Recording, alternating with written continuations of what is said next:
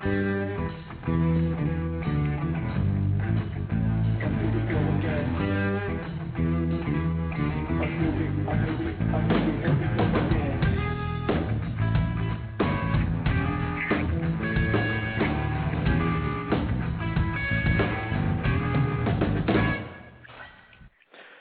to the Fast Forward Radio Show.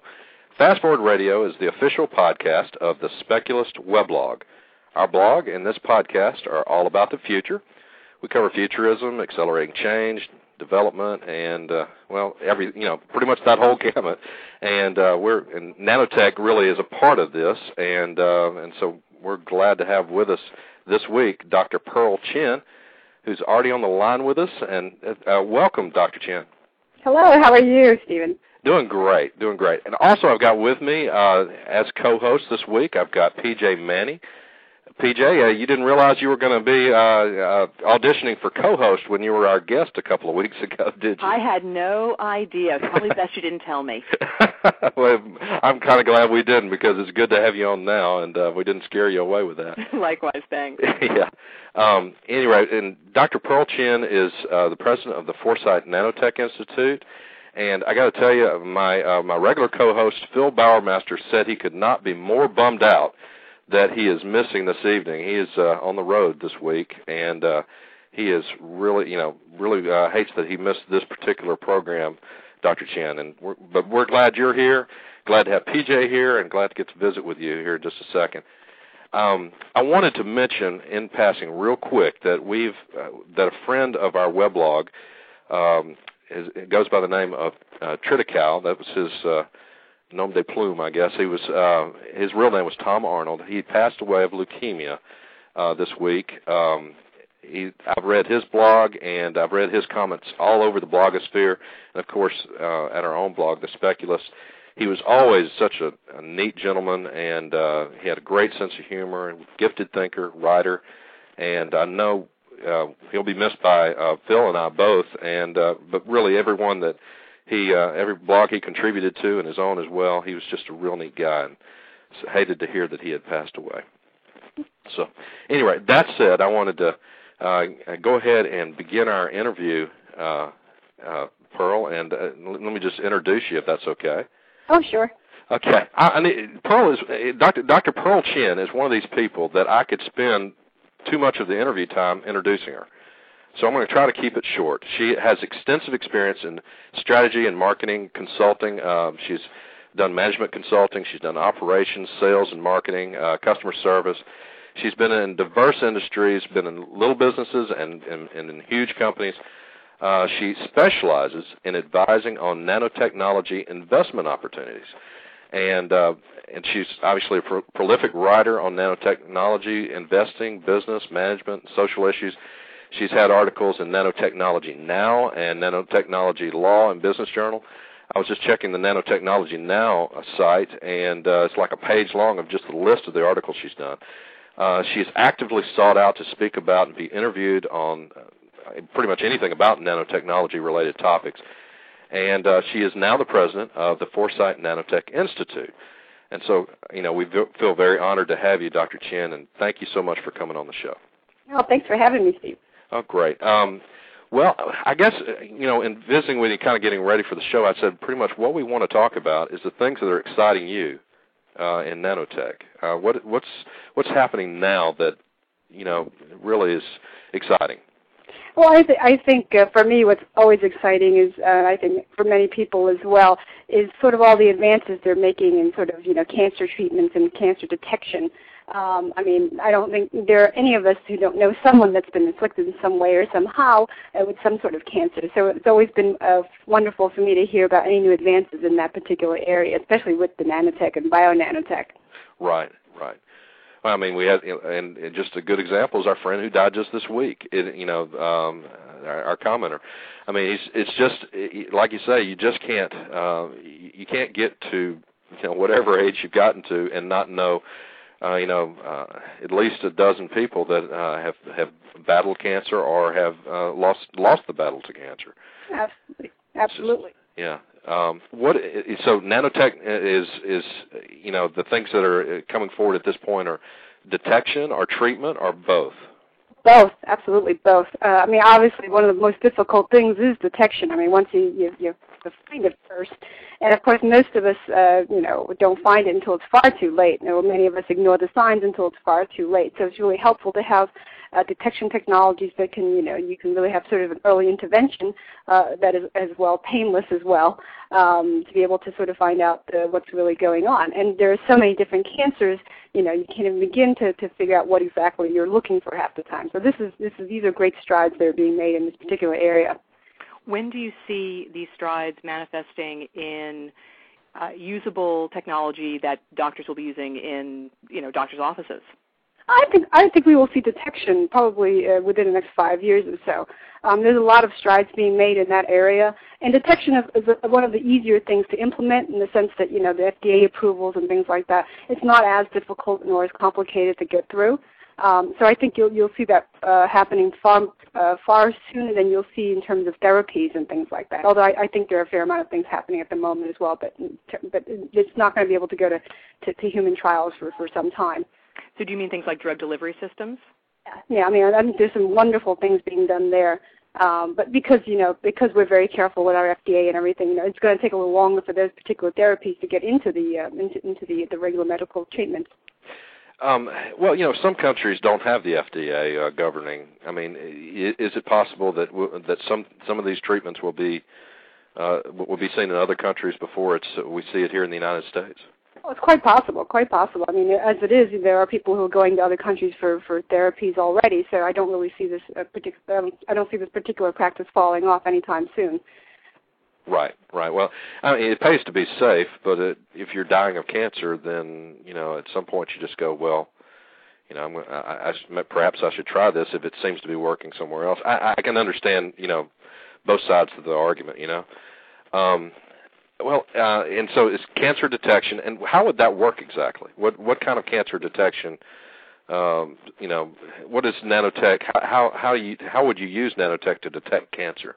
Well, I think what they've been doing is they're becoming much better, and actually a lot of this is very biotech as well. There's a lot of overlap, the nanotechnology and biotech in general. Right.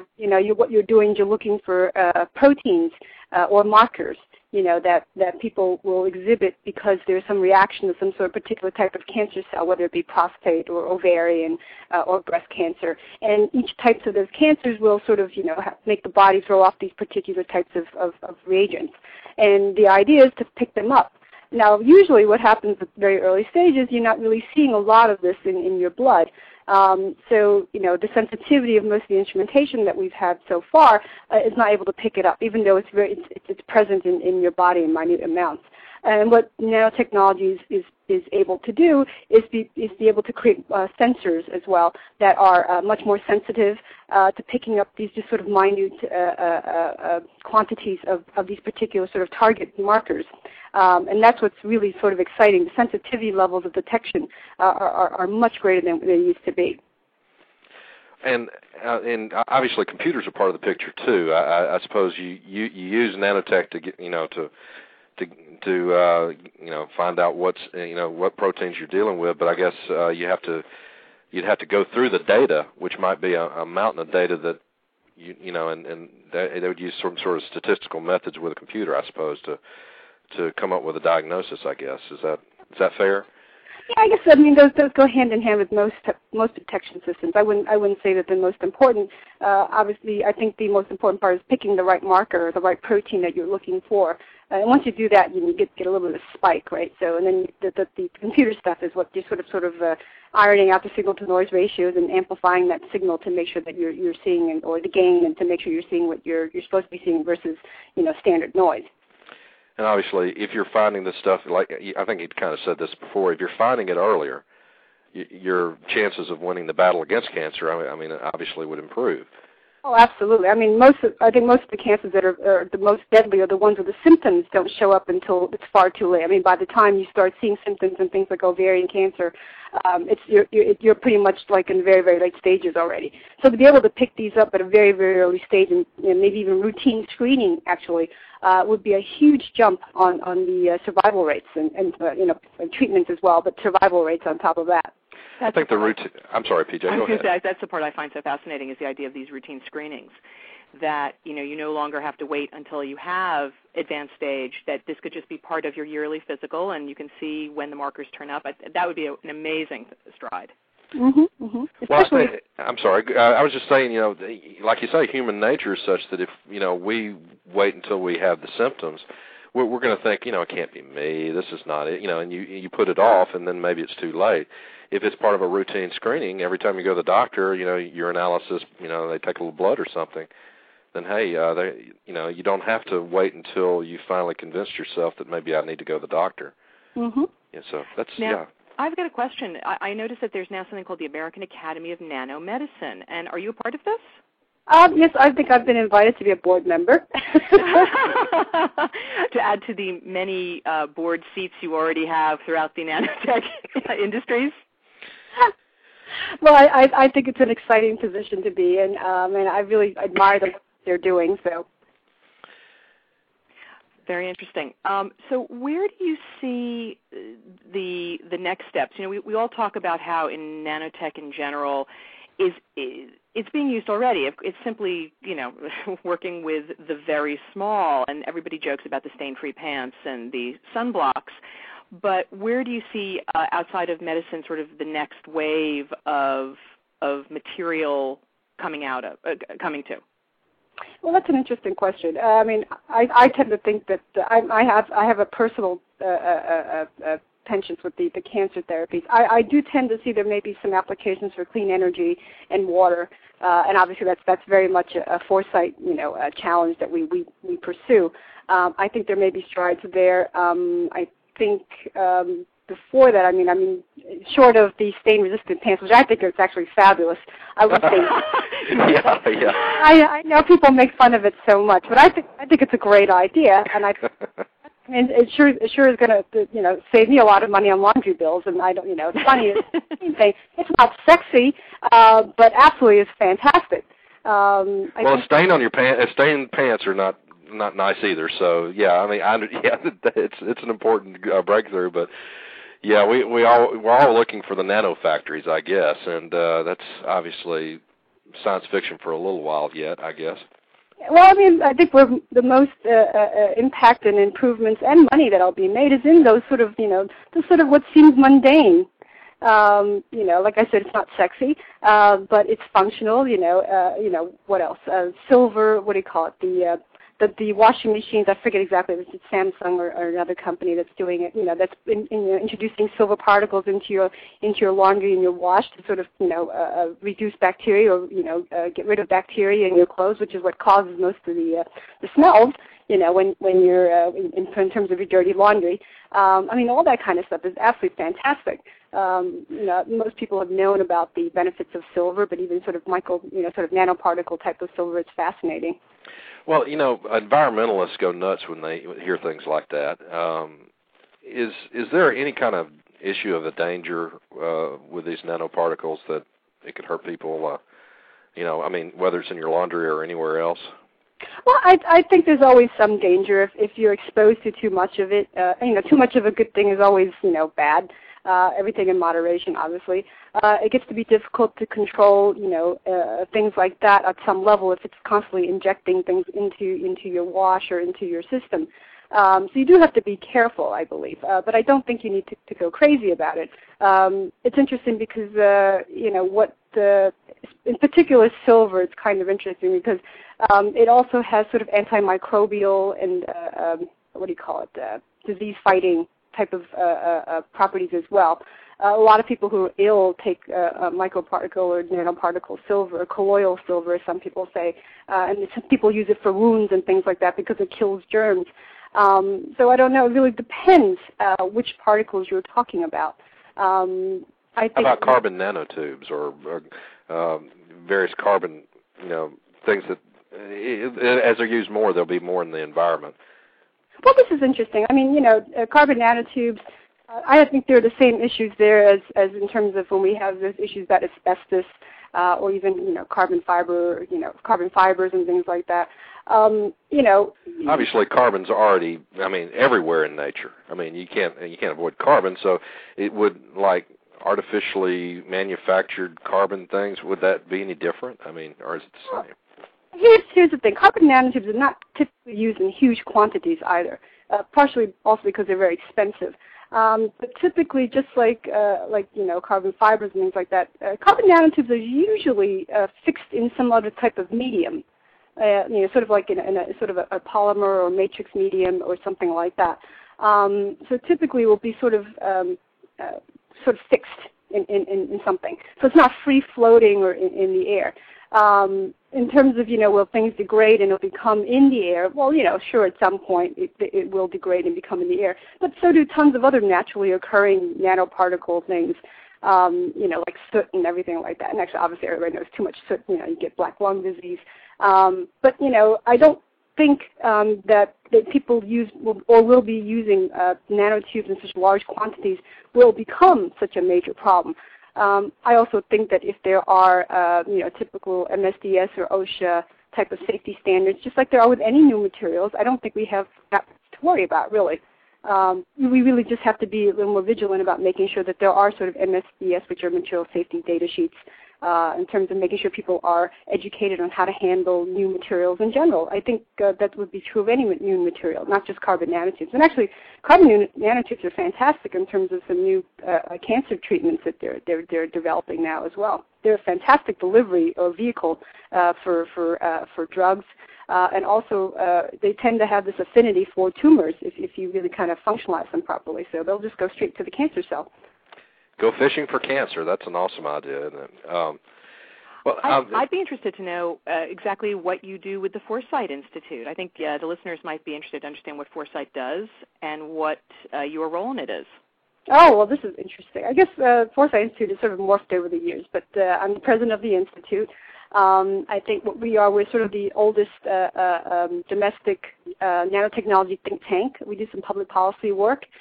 We do a lot of education work in terms of trying to disseminate information, because I think that's really what will make nanotechnology really impactful for society. People need to understand what it is and what it's all about, so we're not afraid of it. That's partially why I'm here on the show as well. But that there are great benefits to nanotechnology, but obviously everything in moderation. If we regulate things properly, I don't think we'll have any issues. So also it's about in terms of foresight. We also sort of look into the future as well. We want to make sure that people's views are heard, because technology serves the people at some point. So it's important to know what they're thinking and what they're afraid of, what they're not afraid of, and what they would like to see. And I think we provide the forum for that. On top of that, we have conferences and things like that where we can do that as well. So, what do you think nanotechnology's image is right now to the public? Oh, I think it's much better now. I mean, nanotechnology, as most people have seen, has ups and downs depending on what the media needs to, if they don't have anything to write about that day. Yeah. How true. And sometimes I just think it just happens. Sometimes it's just kind of luck that it's doing well, and other times it's just there's other things that people want to talk about, and they don't want to talk about nanotechnology. It can be very faddish sometimes, but in terms of the research and everything, I don't think the research or any of the advances have really waned, depending on public opinion or anything. And it's unfortunate that the public opinion can be easily manipulated by the media, depending on what they need to write about that day. But I think it's on the upswing right now in terms of public opinion, and I think that's a good thing. I see a lot of money flowing into it now, and that could change in a few years, depending on what people are thinking in terms of the investors and what they feel like that day. People's minds change. Sometimes people change their mind. They don't like chocolate anymore. They like strawberry, and these things happen. It's kind of odd. Well, and it's also interesting because the media is much better at feeding a fear of the unknown when it has nothing to base anything on. Exactly. So you can talk about, well, some people think this or some people think that. What does Foresight do to educate? Would it be the media? Do you educate business? Who is it that you educate? We educate more the public, and we talk to the media, obviously. We tend to work a lot with industry as well. So, we sort of talk to everybody, but I think our main focus is the public. We are supported mainly by public, memberships and things like that. We do have relationships with industry. A lot of our conferences, we have some relationships with some government researchers as well. So there's a lot of technical people we deal with as well to make sure we get all the information accurate. But we do really, we provide a lot of forums for our members, to talk about nanotech. And not everyone in our membership is technical. So it becomes really important for us to sort of, talk about it in a way that people understand. Well, is there a danger that at some point nanotech is everything to the point that your mission gets a little bit diluted? I mean, I guess what I'm saying, that nanotech is the science of the very small, and before you know it, everything will be the science of the very small. It's so interdisciplinary. Yeah, it crosses so many fields. Oh, absolutely, and that's what I think people find it hard to sort of wrap their head around. I mean, I am one of those people that will be the first to tell you that. Nanotechnology does comprise of just about everything, just because everything on the nanotech scale is atoms and molecules, and we're all made of atoms and molecules. Everything we know is made of atoms and molecules. But really what nanotech is sort of the ability now for us to be able to see that at that level. I mean, before that, technology, our technology was not that good in terms of being able to have that resolution to be able to sort of see things on that small. I mean, actually to see an atom, actually see a molecule. It used to be that, technical people or researchers sort of imply the presence of these things, based on other tests that they would do. But now they can actually see them, which sort of opens a whole new world for us. I mean, to actually see things, now you can move them around and manipulate them and actually see what happens when you apply a stimulus and see what happens. Really is an approach. It's opening in a whole new way to solve problems. It's not just small. It's because you can be small and see it. You can develop solutions in a much more tailored and very targeted, specific way, which makes it so much more powerful. And it just happens to sort of cross many, many disciplines. In terms of the bio world, physics world, semiconductors and everything. And I think for many people it's hard to grasp. Because not many people are interdisciplinary, but I think, to sort of understand the world in general, you do have to understand things from a mathematical and a chemical and a physics perspective as well. So I think it forces people to broaden how they look at things in the world that they know, and for me, I think that's quite exciting. So you're saying basically you see nanotechnology as leading the way in an interdisciplinary science? Absolutely. I think it's a convergence of all the sciences that we know.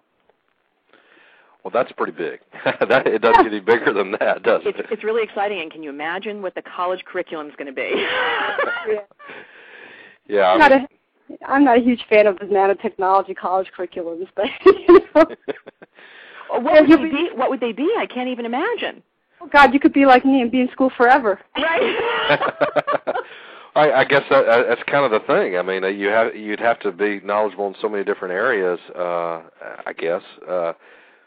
To contribute. Am I wrong? Would you have to be just educated across the board, or does it? No, not necessarily. I think what you need to do is you need to have an appreciation of the different perspectives in terms of the disciplines, and that they may be adding a different perspective and a dimension to a particular problem, how to solve a problem, that is. I would say, really great work is done in teams, and I think I sort of came from that sort of a graduate research background as well. I was very lucky to have an advisor when I was a graduate student that put together a team of people who were from various different engineering disciplines to solve a similar problem. And it was great, the way we would have our progress meetings, because we would hear, from different perspectives how to look at this problem. And I think that's what's really great. It brings people together, and it brings people to hear about different ways of solving or looking at a problem. And I think, I think that's what's really great about it. And because you do that, you end up learning from each other. So it's not necessarily, it's not that you need to have a really such a broad training in the university setting. I do think you need to learn that, your perspective as a chemist or your perspective as a biologist is a very limited portion of that whole picture. You just have a little piece of it, and somebody else on the chemistry side or the physics side has that other piece of it that could actually solve that other section, that question that you had, because your bio training doesn't have the answers. So I think what it does is it pushes people to work together. And if you're really smart, you can sort of straddle two disciplines so you can have an even better perspective. But you're still lacking on the other one. So you're going to need other people to work with you to sort of make sure that you understand the problems entirely so you can solve it. I find that really exciting, specifically because I always found that not just in the sciences, but this goes for humanities as well, when people think in too limited a way too specialized a way within their discipline, they so lose the big picture of what they're trying to solve that it almost seems like it's impossible to solve. Absolutely. And this is because you are seeing this now across the board in other disciplines as well, where psychologists are working with neurobiologists who are working with behavioralists who are working with, et cetera, to solve much bigger concepts and issues, which is, I think, completely exciting. It's the point of everything. Yeah, no, absolutely. It's a little bit like that parable of the elephant, where you have like the 5 different wise men. They've got each one has a section of the elephant. Right. I don't want the tail. That's the only part I don't want. Exactly. Well, and that analogy works so well because the wise men were blind, exactly. and at the nano level, we're all blind, or have been until just recently, and now we have all these different disciplines approaching, the very, very small and in slightly different ways, and learning from each other. It's an exciting time, isn't it? Yeah, it's absolutely, and I'm glad to be part of it. So. Yeah. What got you interested in this? How did you get into it? Because we really didn't explain your background in much depth. Well, let's see. I think I sort of got into it by accident. I have a PhD in material science, and my background is chemical engineering. So I was already sort of moving toward becoming more of a generalist anyway, as I sort of went through school. And I think my graduate research was sort of on ultra-thin polymer films for electronics packaging applications, and I did some work at the neutron reactor at NIST, and so I was already sort of working on systems that were super thin. We're talking maybe 50 to a couple of hundred angstroms, which is about maybe anywhere from 10 to maybe 100 nanometers or something. So I was already on that scale already in terms of nanotechnology, and then I sort of moved into more of more sales, marketing, and also business strategy, which I found absolutely fascinating because, even though I was very deep tech, I sort of saw that business side as sort of rounding out the entire big picture in terms of how technology can be brought to the world, and I just thought that was a fabulous thing. So now I was understanding how companies were working, how people were working together in teams, and how people developing products and bringing it to market, and how that sort of fit into the whole economy, and how things were priced, and how people valued certain things and didn't value other things. Those sort of the market reactions. And then I think I was just sort of coming out of one consulting gig, and I'd heard about nanotech because at that point I was just so busy I wasn't even listening to half the stuff that was going on, and I started reading up on what was happening, and I realized, oh, well, this is what I do. I already do this. So this is how I sort of got into it. Once I figured out what they were all talking about, what all the buzz was about, I realized I was already doing it. And for me, that was great because then I realized I have a much better grasp on this than most people do. Only because I had such a generalist mentality already that I was already seeing that interdisciplinary participation and cooperation, and it just sort of opened whole new doors for me. So that's how I sort of got into it. Well, thinking about it on a sort of macro business level or a global business level, how do you see the international either nations or large corporations? How do they stack up in terms of their development of nanotechnology? Are there certain nations that are developing it more quickly? Are there certain major companies that are developing more quickly? I think, obviously the United States has always been on the forefront, but I do believe that we're sort of falling behind. We've gotten a little bit complacent in believing that we are number one in terms of technology. And for a long time we pumped a huge amount of money into research, and a lot of it is basic research, but we're not doing that as much anymore. We're having economic problems, and I think most of the big companies are pulling back on their research monies, and I think that's a big mistake actually. Because they're trying to meet short-term short-term what do you call it? Oh gosh, I'm glitching all of a sudden. It's all right. People were looking at the short-term bottom line rather than looking at the long term. Is that right? Right. Exactly. Look in the short term, they're trying to meet analyst goals, on the markets. Everybody's on TV, everybody's watching the economy and how the stock market's doing. So everybody's so concerned about meeting those sort of short-term, quarter goals, and in terms of their share prices and everything, that people just sort of completely lost sight of, how that basic research is that, it forms that foundation. And because of that, the other countries like Singapore and even, Great Britain, they're just sort of like, they're in Japan, obviously, oh my gosh, in China, they're just sort of, trying to fill that gap. And I think it's something to worry about. But, everything in the spirit of competition in that sense. I mean, may the best man win, and if you actually can do better, you should absolutely do better. Well, that's why I think it's a little bit self-correcting, isn't it? If you ignore R&D long enough, everybody's left you behind. And so, you get slapped down pretty quick, I suppose, when your competition comes out with some blockbuster drug or whatever. And, of course, so there are two kinds of R&D. You've got your short-term R&D, where you have expectations, I guess would be 2 to 5 years out. Is that correct? Usually. But then you've got long-term R&D, like I'm fascinated by this guy, Fred Kavli, who's been putting his own personal foundation money into the work of scientists, and he's very into nanotechnology, but specifically into scientists who will not be getting the government or corporate grants because it isn't for short-term realization. Yeah, much more blue sky stuff. Yep. Yes, exactly, blue sky. I'm fascinated that there is a guy out there who is putting his money into blue sky research. It's interesting how the market works like that. It is very self-correcting, like you said, Stephen.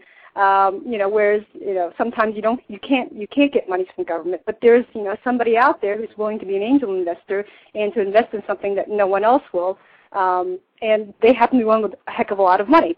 So yeah.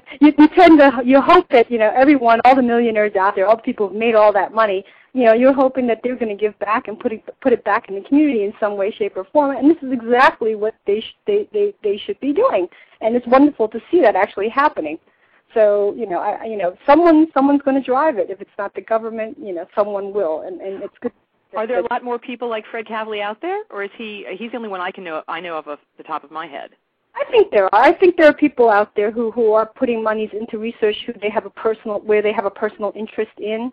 Some of it is nanotech, some of it's not. A lot of, we see a lot of money going into cancer research in general, just because people have sort of a personal tie to it.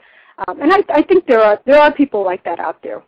When I think of blue sky research, I think of DARPA, which is obviously government and it's defense related, but there's often so much that those guys have come up with in the past that spills over into the private sector too. Mm-hmm.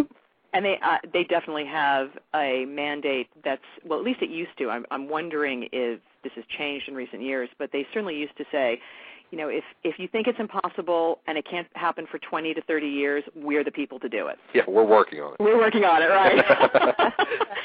I love those guys. Me too. But I do hear that's starting to tighten up. I think you're right. I think that is changing. I think DARPA is not as much focused on blue skies as it used to be, which is a shame, actually. Well, I've heard recently they're spending a lot of time and effort on things like artificial limbs and things like that, and they're doing it for the short term so that they can, people that have lost limbs in Iraq or Afghanistan have, obviously that's good work too, and it's very, very important and needs to be done. But it seems like maybe we should be expanding the budget of DARPA so that they can do that as well as the blue sky research that could help deliver the future. If only there was that much money to go around. Yeah, that's true. Well, most of the money is going into the wars, most people know. So. Yeah. Well, I read I basically skimmed an article you had done, Dr. Chen, about investing in nanotech and how some of these funds that are labeled nanotech funds. How do you feel about those funds? Let me ask. How do I feel about those funds? Yeah, you would. Let's see. Well, I tend to think, there's a bit of a lemming mentality in much of the investor circles. And there are a lot of people out there who are trying to sort of capitalize on the buzz more than the actual research. Yeah. And and I have I've got an MBA as well, and I have friends who are in investment banking and who are investors in general. And I see things that happen that shouldn't be happening. I see companies that some of these investors or these investment bankers want to make go public, which probably shouldn't go public. But they're for them it's all about making sure the company looks great to the market, so that they can make a heck of a lot of money out of it. Versus it being a very viable company with that has sustainability and actually has a viable product that that people are willing to pay for. So there's a lot of manipulation in the market in terms of companies that are nanotech hoping to make a fast buck. Right. I don't think it's just nanotech. Yeah. Well, it's happening with biotech as well. There's still money floating into that as well. But so I see a lot of that going on. I see a lot of people just sort of putting money in because someone sounds good. But I think most of the investors are not as tech savvy, and and as we even today we're talking about what exactly is nanotech. Most people don't even know what it is. So it makes me very worried. That there's tons of money being pumped into maybe so-called investment opportunities that are not really viable or not ready to be invested in at that level, and maybe even should still be in the early stages or in terms of angel investors. Maybe not so early that it's blue sky, but it still needs to be sort of pushed along. It's not quite there yet. So I have some issues. I think they're just trying to make a lot of money, and I don't think they're really for themselves in the short term. I don't think they're really interested in making sure that the technology is actually going to work. Well, when the Internet got going, obviously people saw the potential and then, of course, we had the dot-com bust, Are you fearful that, that you have enough people out there, hyping this claim or that claim, and then we get a bubble and then nanotech, anything that's called nanotech from here forward has a bad name? Is that a fear? Or? Yeah, I always worry that people are going to sort of shy away from it after a couple of bad experiences, and then and where they really blow up, they really blow up. So you'll hear about them. Right. But I think the savvier investors, the smart ones, we'll have people who are sort of technology, with a technology background, but understand the business and understand the development cycles. Who really can do their due diligence. A lot of people just aren't doing their due diligence, and I think that's kind of scary. But I am worried that some of the really good stuff is going to be looked over, just because they're going to be lumped into the whole pile of nanotech and go, oh, well, it's all bad. And that's not necessarily true. You've got to really dig, for the really good ones. But most people aren't willing to look for that. They're just, most people are just willing to make the fast buck. So I am concerned that the stuff that really should be funded isn't going to be funded, and it's going to be delayed. Which will be, sad because, it's some really great technology that can really benefit a lot of people.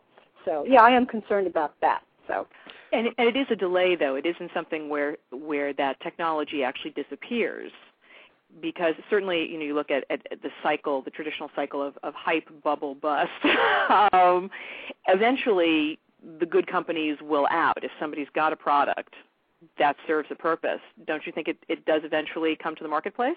I think eventually comes to the marketplace. It may not come, the way that originally intended. What you hate to see is you hate to see companies go bust because they couldn't sustain themselves, even though they had great technology, although bad management. Right.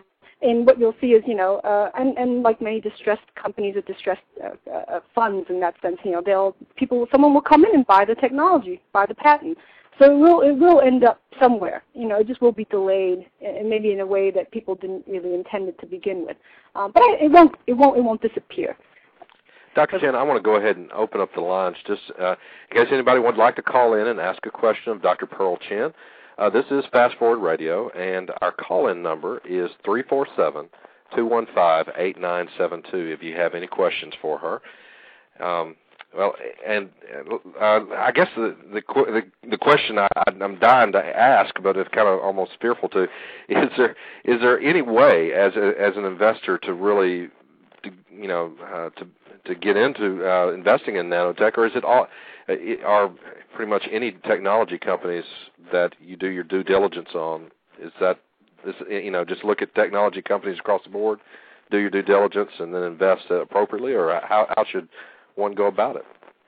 Well, I would say, if you're sort of a risk-averse investor, I would sort of invest in well-known companies that have always done really good basic research. The large companies like IBM, DuPont, HP, and that's a safe that's a very safe bet, typically because they're large enough, and if they have issues, they have other products that will sort of, if one goes bust, they've got other things going. Yeah. Right. However, if you're really interested in doing some really cool nanotech stuff, you've got to really take the time, and because most of the stuff is private, that's really cool. The stuff that's kind of public, I'm a little wary of, because a lot of the stuff is sort of out there before its time, and a lot of it is more intellectual property than product. And that's a personal pet peeve of mine. I'm not into pushing intellectual property as much as I am in terms of product. So you've really got to sort of do your homework or your due diligence and try to find out who's out there, what kind of companies are out there, what kind of products are they pushing, and what's the plan, who's their competition. I mean, just as you would for any investment, even if it's public, not public. So it's not easy. If you want to go into this, I would visit, some, I don't know. This is a tough one. yeah. It's just, you just, as always in any kind of investing, you just have to be careful, I guess. You have to be very, very careful. I mean, there are a lot of scams out there, too. People are saying there's a nanotech company or they invest in nanotech and they want you to invest in them because they're investing in nanotech. So you got to be really careful. And I think, I'm lucky in the sense that I get a lot of stuff, a lot of business plans come across my desk, and to me it's fascinating. But, I'll know a scam when I see one. Well, and it helps that you've got the background that you have to know, that, this isn't realistic. This is, you have a built-in alarm, a BS detector, as I like to say. But a lot of people don't have that because, they just don't know. Often we're surprised by reality and then shocked that there are some things that are not possible. That we think ought to be possible. So, I guess it just depends on how much you're paying attention. Yeah. Also, the flip side is people taking things on face value. My favorite is when people were putting nano in the front of every company name. There was that, 2 or 3 year period where everyone was launching companies, nano this, nano that, and had nothing to do with nanotechnology. Yep. Oh, that was bad. That was horrible. I was watching this and I was going, I cannot believe people are falling for this. Yeah, and I mean, if they were mixing ammonia and whatever, any two chemicals, I could call themselves nano companies, and it'd have nothing to do with nano. It's just basic chemistry or something, whatever. Yeah, I think generally, a rule of thumb is if something sounds really, really too good to be true, it probably is not. Yeah. That's just good old-fashioned wisdom. Common sense. That works even in the nano era. Yeah, this stuff takes a while. So if someone tells you they're going to market in the next 2 years, I'd be very wary. Just having been somebody who used to work in a lab and know other scientists and things like that, and know how they sort of work and think. This stuff takes a long time to develop. And if someone tells you it's going to happen tomorrow, or, and they're going to make they're going to go IPO in 2 years, I'd be really concerned. I'd be like, yeah. Oh, really? Well, you've been on top of this for a number of years, and so the stuff that is going to come out tomorrow. I mean, the stuff that you've seen the background, you've seen it move through the pipeline. What cool stuff can we expect to see in 2008? Well, I don't know. I mean, a lot of the really cool stuff has already just come out, and it's still happening. I think there's going to be a gap for maybe a year or two before you really see anything else. Yeah. I've been really enjoying stain-resistant pants. Yeah. What about batteries? You're convincing me to go buy some. Yeah. What about batteries? Batteries are not going to be near term. I think they're having some issues in terms of manufacturing. A lot of the problems is I think people don't realize there's some really fantastic technology out there. I mean, stuff that comes out of lab. Our scientists are really, our students and scientists are really great. But from an engineering perspective, they don't create technologies, based on how easy is it going to make or how inexpensive it's going to make. And really, what's going to take is something that's going to be not expensive to manufacture on a large scale. So a lot of stuff that is fantastic technology is too expensive to make, unless of course you're planning on selling it to the military because they're probably the only ones who can afford it. So I think. Yeah. People don't realize that, and I've seen some really great technology, but a lot of it's just too expensive to make, or the chemicals they use are too toxic, so there are environmental issues. Now you have to factor in the cost of cleaning up, basically, toxic waste and things like that. And people don't even think about that side of it. So people don't sort of see that whole big picture. So a lot of it has to be cost-effective manufacturing. The stuff I like is the stuff that's already come out, which is like nanoparticles that can reduce emissions. Oh yeah. And that's handy. It's very, very important. That like you say, it doesn't have to be sexy to change things. That can be all we have to do is clean up our cars just a little bit, and you multiply that by the number of cars on the road. Yeah, they have coatings that they're painting tunnels now, that can reduce the emissions, the cars going through, it breaks down all the emissions into non-toxic gases. And that's fantastic. In terms of a global warming perspective, a health perspective. I'm sure there was something else I was thinking about as well. Self-cleaning windows. I think people thought maybe 3 years ago that wasn't going to happen, and then I think wasn't more than just a year ago that Pilkington creates their self-cleaning windows, and it gets bought out by Nippon Glass. That is like a classic example of how nanotechnology should be commercialized and come into the market. That's like a great story. Well, how does that work? I'm sorry, PJ. I was just saying, I'm waiting for my solar cells, my more efficient solar cells. Oh yeah, that's a game changer there. That's a big game changer, and I'll be the first to sign up. Yeah. Well, if you just have to improve solar just a little bit, and then it becomes competitive with the grid, and then that changes everything, doesn't it? Exactly. Yeah. Yep. Well, for solar, it's the efficiency, and then it's also the manufacturing as well. Solar cells, you use some fairly highly caustic acids and things like that for manufacturing, for etching, because we're talking about silicon and things like that. So, if they can figure out a way to do it, without all that environmental issues and the danger, I think we can have a much better or much less expensive solar cell that, and practically every home can have it. That's great. I think, Stephen, did you ask me about how self-cleaning windows work? Yeah. How does that work exactly? What process how is Nano involved in helping windows clean themselves? How does that work?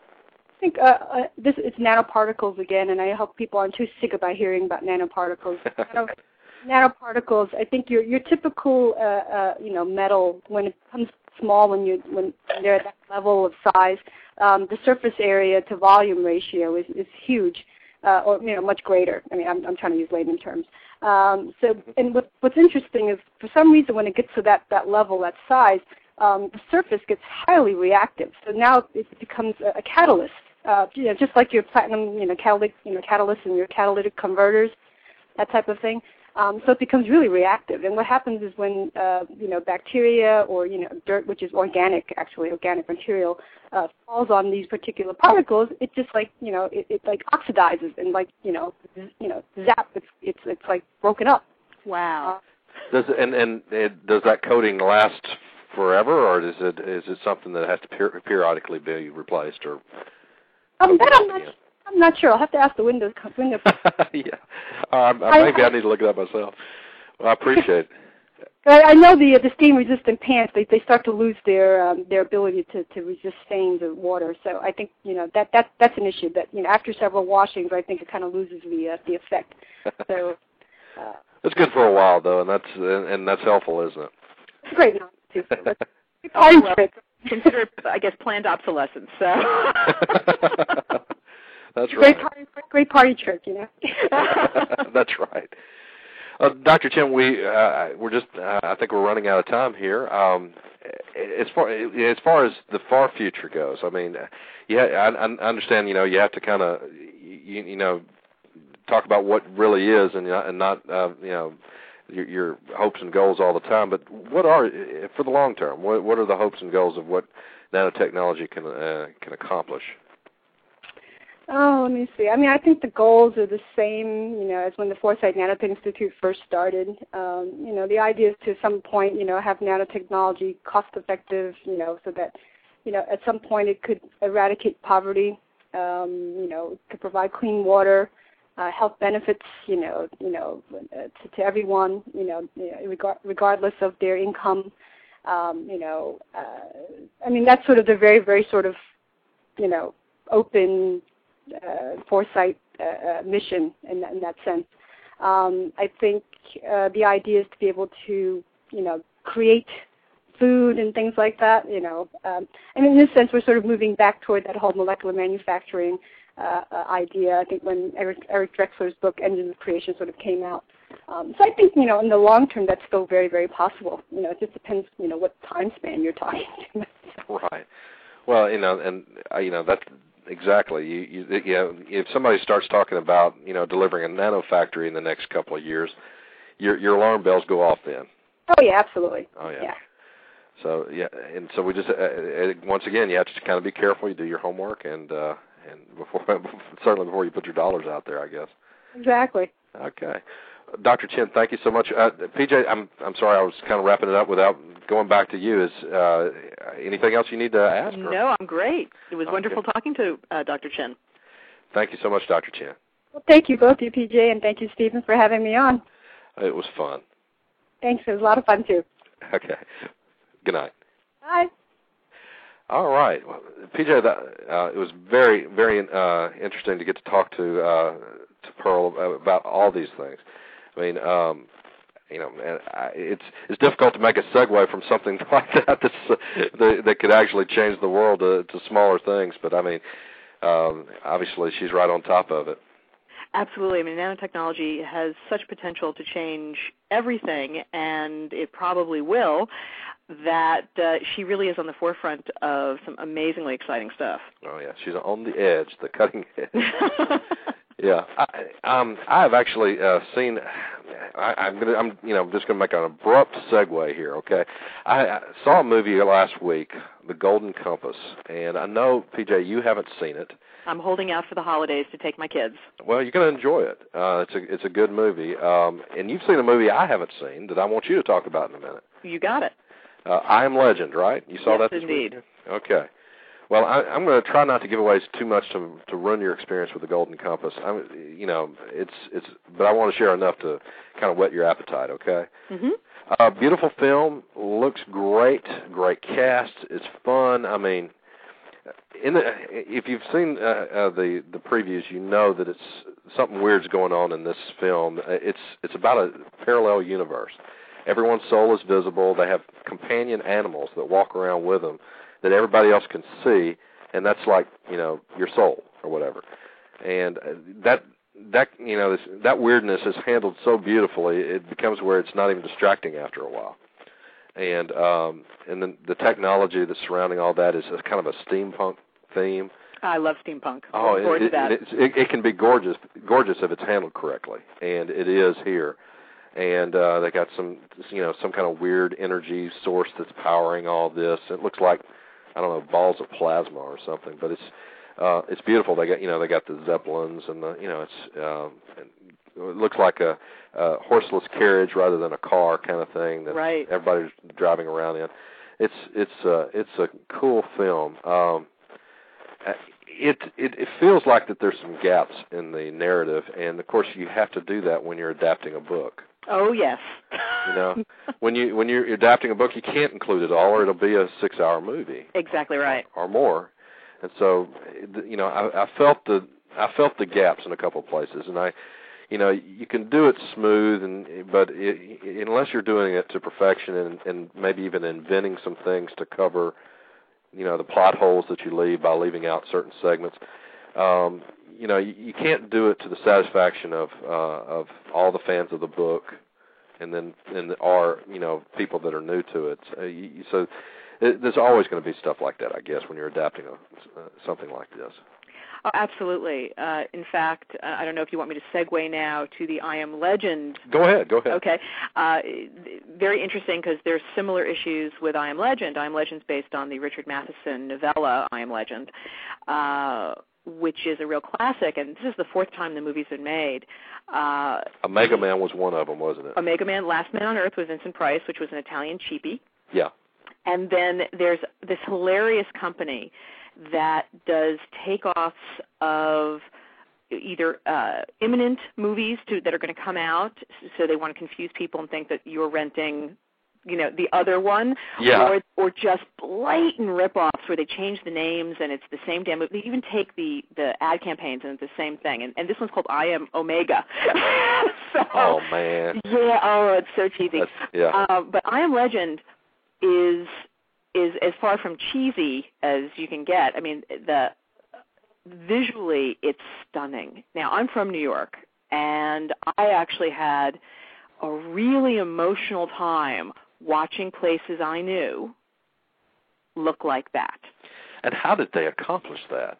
With extraordinary CGI. I can't wait for my husband and my copy of Cinefex magazine to arrive because I know it'll be the cover story. And what's wonderful, this magazine Cinefex has been doing it for like 25 years. They go really behind the scenes in a very detailed way for people in the special effects industry, and they really show how stuff is done. And I can't wait to find out how they did some of this stuff because the amount of plate work, blue screen. It is so beautifully art directed. When you look at this scene in Times Square where he's stalking in the high grass in the center of, stalking deer in Times Square, it just, with all the billboards you recognize and the theaters showing the musicals that that were there. That was there when everything went bad. When everything went terribly wrong. In short, it's a really beautiful to look at film. Will Smith is truly one of the great stars of all time. However, the adaptation of the story had some enormous holes in it.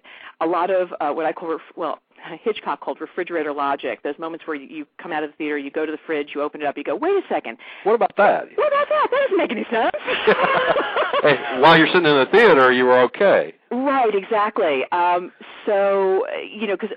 the trick is to keep the ride going as fast as possible, and for the most part, they accomplish that goal.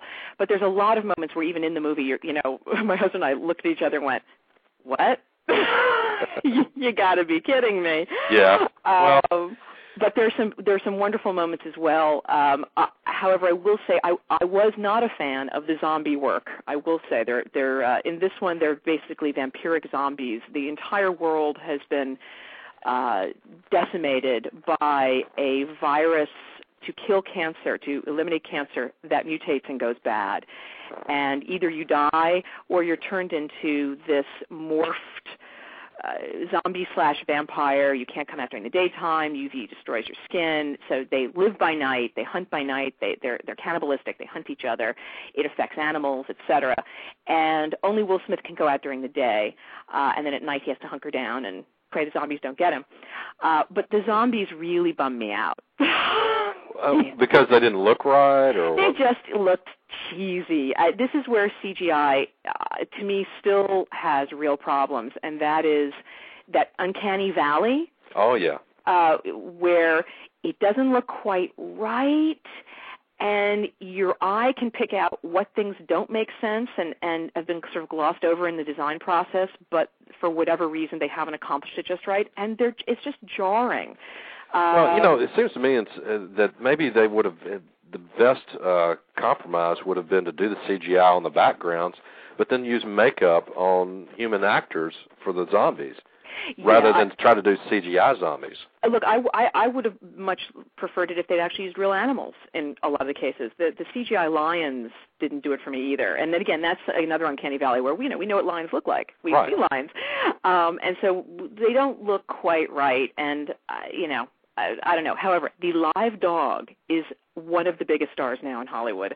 The dog who plays Sam. Oh my God, the dog rips your heart out. Huh? Great dog, great movie dog. One of the best movie dogs I've ever seen. Well, you're a big fan. He must have saved Will Smith a couple of times or something.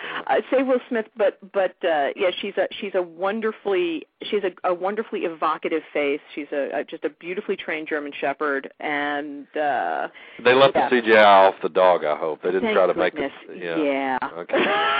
There's only one moment, and I'm not going to ruin it for anybody. The dog definitely gets some work, and in fact, it may have actually been a prosthetic dog. I'm not 100% sure. I'd actually have to really look at it and look back at it. But yeah, no, she's a. Hey, let me ask this: being involved in the film community, does that ruin your experience? Are you taking apart movies too much to enjoy them now?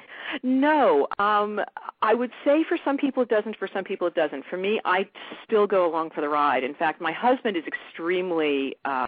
He deconstructs everything when he watches it, but he still can enjoy the ride too. But I totally enjoy the ride and really can only think about stuff in retrospect and go, oh wait. Yeah. For me, the ride of I Am Legend has some issues as well, which lots of reviewers have talked about, and I tend to agree. Yeah. But there are parts of it where you just go, wow. It's really, sort of jaw-dropping in its that project has been around. I'm sorry. That project has been around forever in Hollywood. It was actually, at one point, it was attached to Arnold Schwarzenegger. Oh, and Tom Cruise and Michael Douglas and Michael Bay was supposed to direct it. It's gone through so many different permutations. It's one of those things that people began to think, hey, nobody, it's never going to get done. Exactly. And I'm thrilled that Will Smith is the guy to do it, because he is, if anybody can hold a movie and for large parts of it only act against a dog, there are only a handful of people on the planet who could keep your attention for that long with no dialogue or talking to a dog who's not, not a lot of bounce back on that. He really holds the screen in a way that a lot of people we call movie stars just could not. Yeah, well, I've been a big fan of Will Smith forever, and he can get me in a theater seat about as good as anybody, I think. Me too. Yeah. Me too. Yeah. I want to get back to my movie just real quick. Golden Compass has got this controversy around it, which have you heard anything about this? I've heard a lot about it. Yeah. Well, I mean, the Catholic League and various other Christian groups are saying, hey, this is, anti-religion and all that. I got to tell you, I've read some synopsis. I have not read the books, and I understand at least one family member of yours, PJ, has. Oh, both my children have, yes. Okay.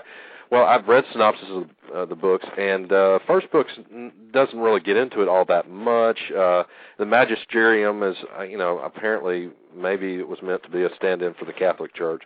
And then in the second and third books, it's a little bit more anti-religious. And the writer doesn't make any bones about it. He's an atheist, and he's involved in his views come across in the books. But I got to tell you, I don't see anything that is all that shocking or anything in this movie at all. You just. Yeah, it's interesting because again, I have to really read the books, but I've done a lot of reading about them. I've talked to my kids a lot about them, and from what I gather, it's not so much that he's anti-religion; he's anti-authoritarian religion. He's anti a religion that says you can only do this and you cannot do this, and we will tell you how you will live, and that is the way things are, and it's our way, the highway. That's what he's against. And the PJ, I want to bring in our caller here. Phil, is that you? Hi, it is me. Hi, Phil. Hey, Stephen. Hey, PJ. Hey, I'm glad you made it, man. Well, I'm sorry to interrupt. You guys are doing great. I don't mean to break the flow here. We were just talking about the Golden Compass. Have you seen that yet? Not yet. I haven't had a chance to yet. Looking forward to seeing it hopefully sometime this week. Well, my daughter's out watching it right now, actually. Really? Well, she's in for a good time. It's a beautiful movie as far as how it looks. The pacing, there's a couple of spots, and it ends on a kind of a weird note. But I mean, it's set up for a sequel, and it's ultimately we will judge it as a trilogy probably rather than as a single movie. But I enjoyed it very much, and would recommend anybody go see it. But PJ is exactly right. I think it's anti-authoritarian religion instead of just anti-religious, and really, I mean, that's not all that shocking. I mean, that's pretty much society has already bought that message as it is.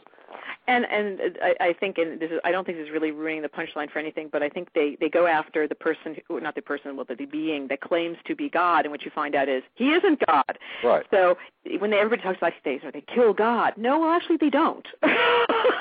They kill somebody who claimed he was, but wasn't. Yeah. So there's a big difference, and I think it's kind of ironic. I've not read it nor seen the movie, and we're all talking about it. But I think the great irony is a lot of people are discussing it who actually haven't read it, seen it. They've only been told about it, and it's hard to honestly criticize unless you actually, I think have read it and understood it. So I'm certainly willing to give it the benefit of all kinds of doubts, regardless. Well, it just looks cool. I mean, you got you got a talking armed bear walking around. I mean, who's not going to go see that? And it's Ian McKellen, and I could listen to him read their own book. Yeah, exactly. Well, I'll put it down to this. If you're a person of faith that sees science and faith as irreconcilable, you're going to have a problem with this movie. Everybody else is going to have a good time. If you're either not a person of faith or if you're a person of faith who sees science and faith as something that can work together, you're going to be fine. And I'm sorry. I would say, Stephen, just since we're all talking about it and none of us have read it, I guess I can throw in my 2 cents. I read a good article in The Atlantic. It's online, and I'll provide a link about the transformation of some of Pullman's ideas from the book, where I think it's a little more evident what he's getting at to the movie, where I think they toned it down just a little bit, and it's not quite as maybe quite as strident in making some of his points. But it's pretty interesting reading. He's an interesting character, a little hard to take. My only problem with him, I don't have a problem with somebody being an atheist. I don't have a problem with somebody wanting to make their particular point about the Catholic Church, but he really trashes C.S. Lewis. And I have a hard time with. Yeah, he's on your list. We have soft spots in our heart for the guy who came up with The Lion, the Witch, and the Wardrobe. Yeah, absolutely. Yeah, it's like I'm kind of a live and let live guy. It's like I like the polar bear, but you gotta let Narnia stay too. Yeah, I mean, I like all this. And come on, I mean, him and his buddy J.R.R. Tolkien invented the genre he's playing in, so he ought to give props to the master. Oh, and he trashes Tolkien too. So. Well, yeah. Again, he needs to give credit for the people who built his playground. But gentlemen, don't forget he's also trashing them because it makes good copy. Well, yeah, sure. That's right. We're all talking about it. Yeah, that's right. We're doing his job for him right now. Yeah, that's right. That's exactly right. Well, that's great. Well, Phil, we have a guest coming next week, don't we? Yes. Next week we're going to have James Hughes on, I believe one of the founders of the World Transhumanist Association. Is that correct, PJ? I think. Yeah, one of my fellow board members as well. Exactly. So looking forward to talking with him. He's I think got some interesting stuff to say, and he was available the week of Christmas, so should be. PJ good. is a great person to know. You know that? you know everybody in the futurist community. He's well connected. Yeah, absolutely. And it's amazing. It happened in a very short time, and I'm starting to realize, wow, I really do know a lot of people. But no, James is one of the people who I first got to know when I first started doing my research. He was unbelievably helpful, totally opened up doors for me, gave me recommendations for people to talk to and meet, and really it was through James. If anybody's connected, he is ground zero, or certainly one of the ground zeros. He's a great guy, a fun guy, a funny guy, a very gutsy guy, and I think you guys will have a really good time with him. Well, that's great. Well, be sure and listen in if you get a chance, PJ. I will. Well, that's good. Well, I mean, I guess it's time to wrap this show up. Do either of you have any other thing y'all want to cover before we do? No. Hey, thanks for letting me on. Thanks for going a few minutes late so I could join. Oh, and thanks for having me at all. Wonderful fun. Thanks, PJ, guys. you're a blast, and thank you so much for co-hosting with me tonight. I enjoyed it so much. Thank you. Our music tonight is from a band, and this is appropriate, Phil, I think, because half of our hosts and our guests, both the ladies, it's the band called Girl Stuff. Okay. All right. Yeah, and so anyway, I think you guys will enjoy it. It's the song is Blue, and we'll get this started. And I had a great time tonight, and join us again next Sunday night, same time, same place. And all right. And anyway, I wanted to announce the time. It's we're now at 10 Eastern, 9 Central, 8 Mountain, 7 Pacific. Good night, y'all. Good night. I can't believe what you said.